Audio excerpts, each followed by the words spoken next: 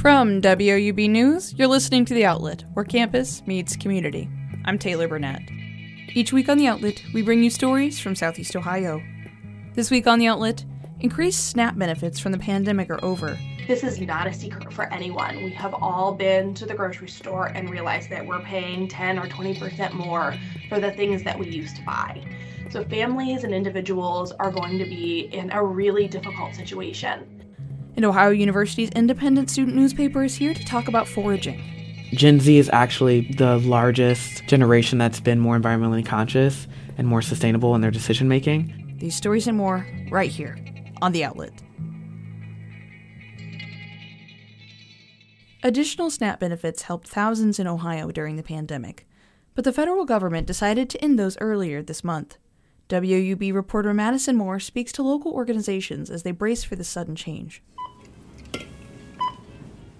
That's the sound of grocery items being scanned at checkout in Kindred Market. As food prices are on the rise, extra federal SNAP benefits are going away, leaving Ohio recipients with less money for groceries. At the start of the pandemic, over 5,000 Athens County households received emergency allotments, in addition to their monthly SNAP benefits. An individual is normally entitled to the minimum allotment of $23 per month. They have been receiving an additional $258 per month to receive the maximum allotment of $281. This extra grocery money has changed lives, but as of March 1st, all SNAP households' benefits have returned to normal amounts. Eva Bloom, Director of Development for Habitat and the Southeast Ohio Food Bank, says with the change in benefits and higher food prices, inevitably recipients will shift the way they shop. This is not a secret for anyone. We have all been to the grocery store and realized that we're paying 10 or 20% more for the things that we used to buy. So families and individuals are going to be in a really difficult situation.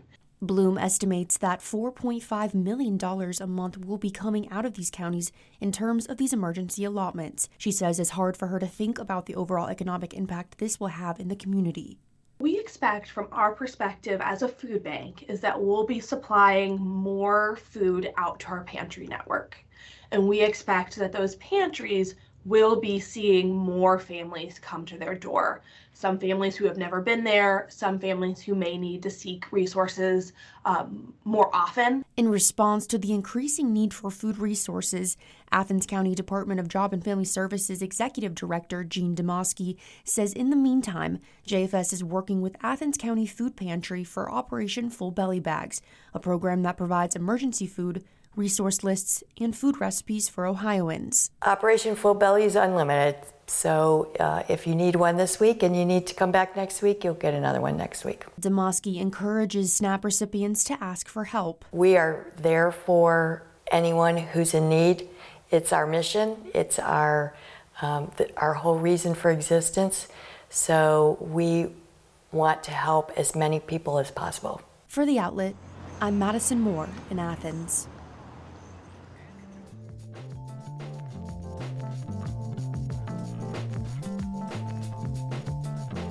Hardwood Heroes reporter Cameron Knupp talked to one of Athens County's most beloved head coaches about a lifetime of teaching young people. Walk into Trimble High School's William White Gymnasium on a game day, and you're sure to hear the crack of head coach Howie Caldwell's patented stomp, as well as his ear-piercing whistle. It seems like it's always been in my repertoire. I always have six papers in my hand from the practice schedule the day before. The stomping of the feet, it's to get the attention of the players. Caldwell has been the model of consistent success for decades now. He's been coaching for 48 years, 38 as the head man, winning well over 500 games in the process. For Caldwell, molding young minds on the basketball court and in the classroom has been a lifelong dream. I used to practice as a third grader that somebody was coming to my class that had been absent, and I had to sign my initials, HBC. And I kind of thought from then on that I wanted to be a teacher and a coach. Caldwell retired from teaching in 2011, but he's still a teacher of the game.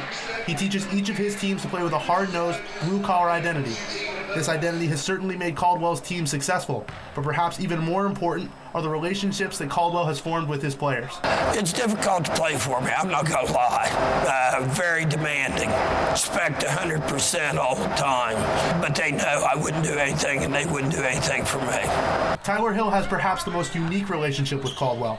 Hill is a sophomore on Caldwell's squad and also happens to be his grandson. I think our relationship off the field or off the court is really, really, really tight. And I tell my grandpa just about everything. And, he gives me life lessons throughout the way, and I appreciate him a lot. That personal relationship doesn't end with Caldwell's players and staff. This is a football, sports-oriented community. Great community. I mean, tremendous. As we look back here to the left, that's my granddaughter. Best seat in the house in loving memory of Kaylin Hill.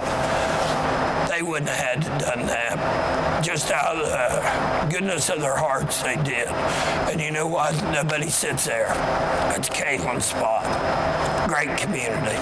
Caldwell will begin his 10th season at Trimble in 2024. And whether it ends in a trip to Dayton or a first-round exit, his connection with his players and the community will transcend the result.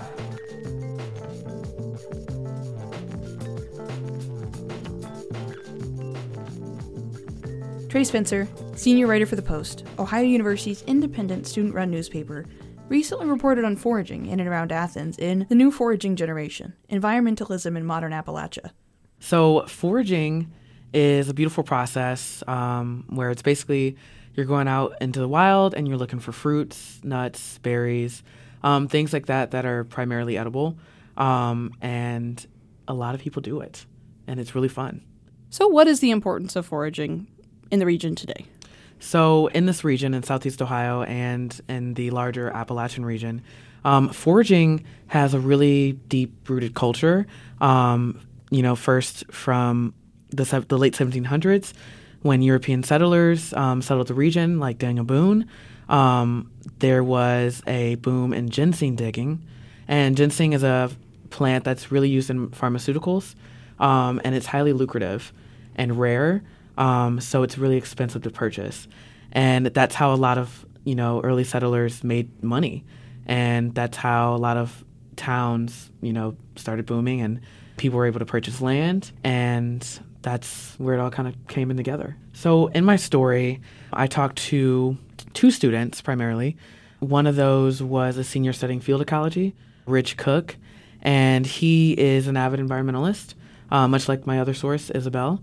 And both of them actually forage on their free times. Isabel, she forages for mushrooms, typically, chanterelles and morels, which you can find all around Athens and just in this region, especially like Stroudsburg Park. And she likes to use those in her dishes. And then for Ridge, he typically forages on his own, just little things that he can find. He doesn't really use them in cooking, though. But both of them, foraging is definitely an aspect and a way that they can be more environmentally friendly and more environmentally conscious of their decisions. And for them, foraging is just a great way to get outdoors and learn more about the local environment. Yeah, absolutely. And it sounds like you went out there with them for this story?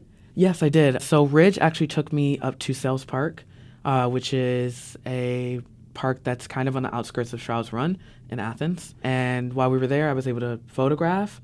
And some of the things that we actually found included buckeyes. We also found garlic mustard, which is edible, and it actually is an invasive species, so it grows everywhere, typically around roadways and things like that. Unfortunately, it was the dead of winter time, but we were able to find a lot of things, including black raspberry, which was growing in because of the unusually warm weather that we've been having, and it was ultimately just an awesome experience. Could you touch on the importance of environmentalism and the importance of environmentalism to your sources? There was actually a study that's in my story that kind of compared the generational kind of importance of environmentalism. And Gen Z is actually the largest generation that's been more environmentally conscious and more sustainable in their decision making. Foraging is a really, really great tool to kind of broaden your horizons and a really good opportunity to learn about your local ecosystems. And you can forage anywhere. You just have to read up on some of the things that you can find because depending on the biome and just like where you are in the country or in the world, there's many different types of things that you can find. You can find Tre Spencer's full story on thepostathens.com/special projects. This segment is part of a collaboration between Ohio University's longest-running independent student-run newspaper and WOUB Public Media. The reporting was done by The Post, and the audio is brought to you by the production team at WOUB.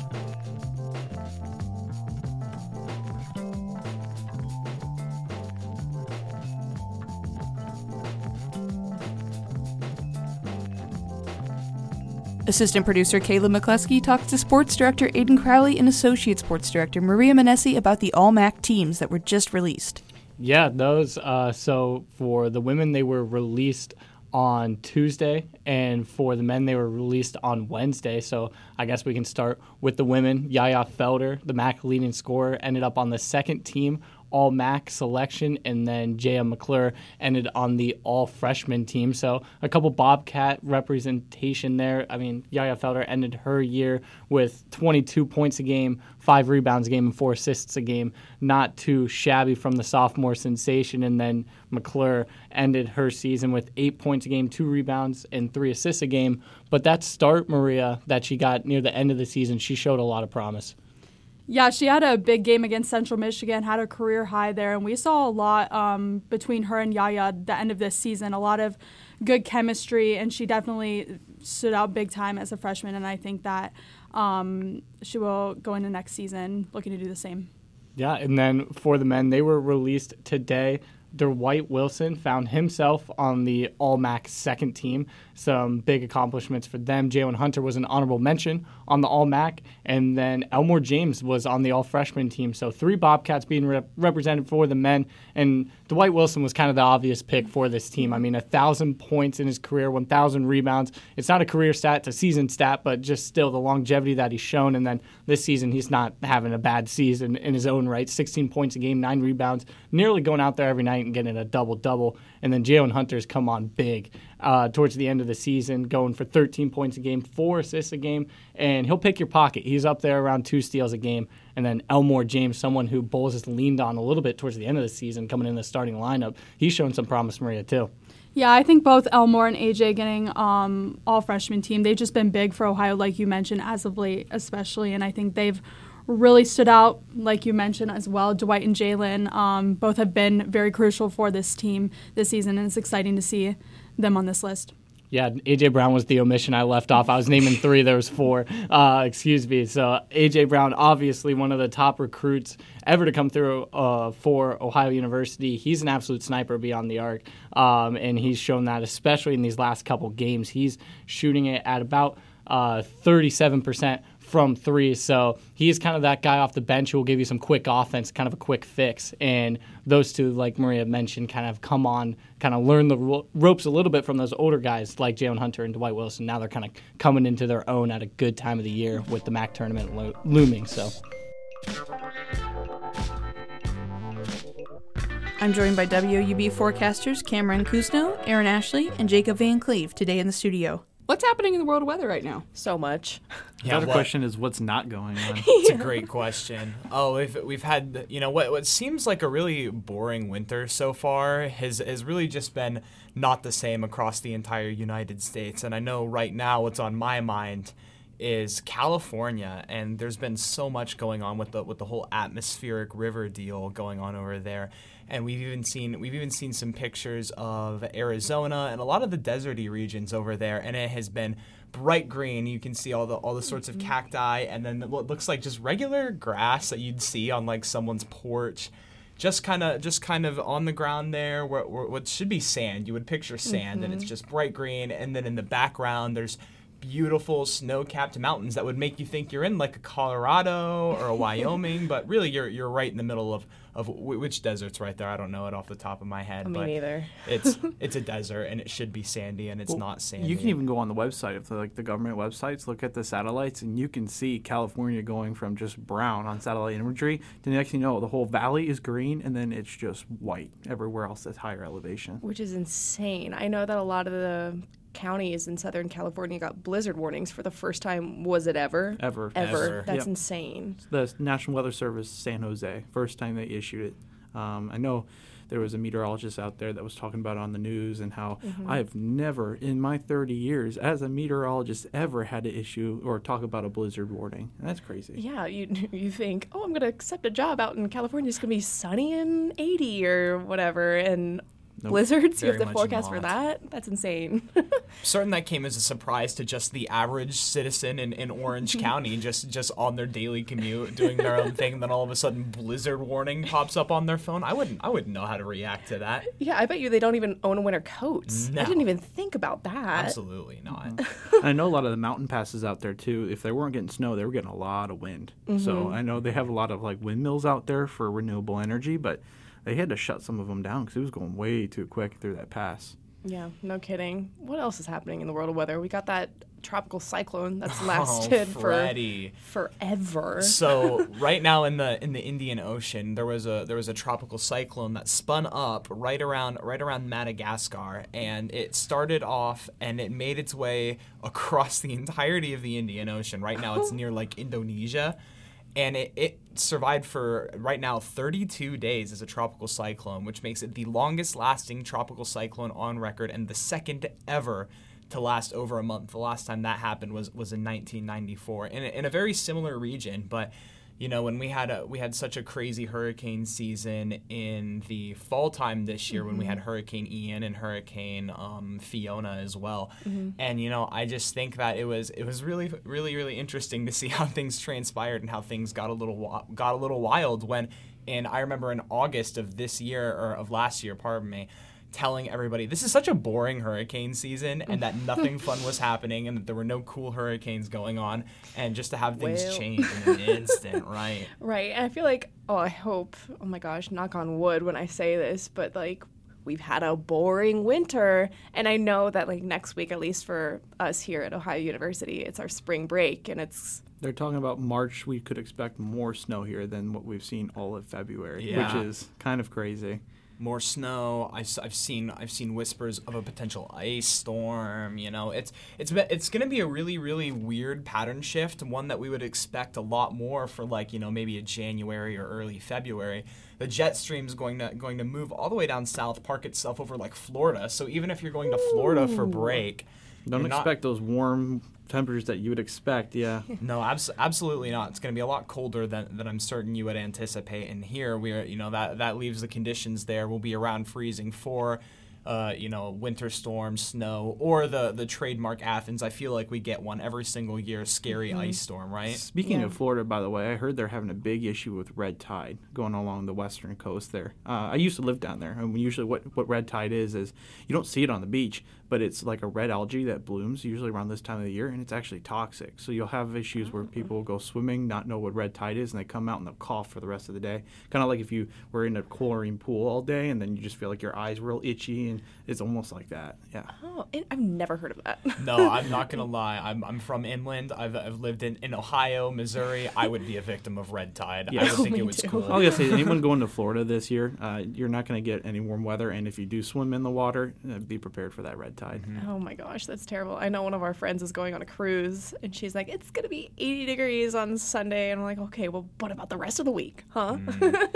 Yeah, definitely not going to last forever. And I know we've been spoiled here in town too. We've had all these sorts of systems pop up. We've had really strong warm fronts. We've had a couple of 75-degree days just here, and they've been absolutely wonderful. And now we're gonna go back to, you know, what we missed out on for like the entire month of February, and I know I'm not excited for. I know what's crazy is that if you look at some of the trees or plants, they're already starting to bud, which is real early for this time of the year. Like I wouldn't expect those cherry blossoms to bloom yet, but I mean, I wouldn't be surprised if it happens sooner than normal. I wouldn't be surprised. The timing on those cherry blossoms is just so sensitive, you know? And so I know last year we were spoiled and we all got our pretty pictures with the cherry blossoms and whatnot. But I wonder how this winter is going to affect the timing of all that, because it has been so warm recently that maybe it's going to bloom faster than we anticipate. I mean, I'm not a cherry blossom enthusiast by any means, but I am curious, like, will we see that similar beauty that we typically get every single year? That's a really good point to bring up, and I'm not exactly a tree expert either, but I would imagine that as we move on and we go into that cold weather, that would definitely hurt it. Maybe even kill those cherry blossoms that are happening and force them to start the cycle all over again.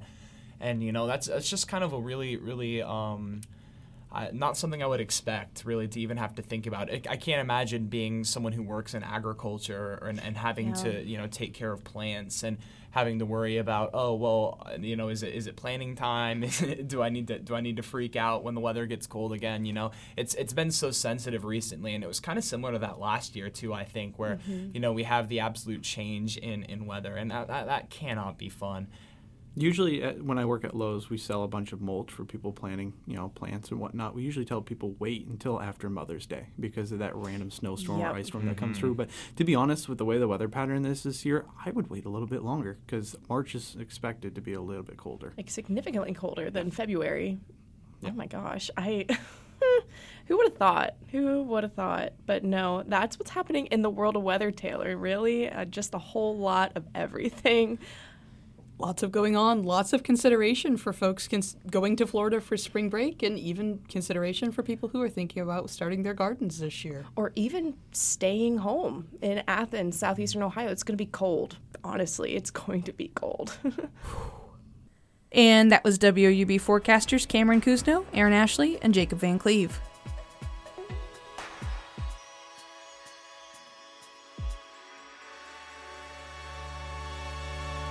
That's all we have for you this week. Thanks for joining us. The Outlet is produced each week by me, Taylor Burnett, and my assistant producer, Kayla McCluskey. We're edited by Atish Baidia, Aaron Payne, and David Forster. Adam Retch is our technical assistant, and our theme music is performed by Ryan Gavos. Enjoy our show? Tell a friend to give us a listen. They can subscribe to The Outlet on SoundCloud or Spotify, as well as Apple Podcasts, or find us online at woub.org. They can also follow us on Twitter at Outlet_WOUB, and Instagram at Newswatch_WOUB. We'll be back in 2 weeks with more stories from Southeast Ohio.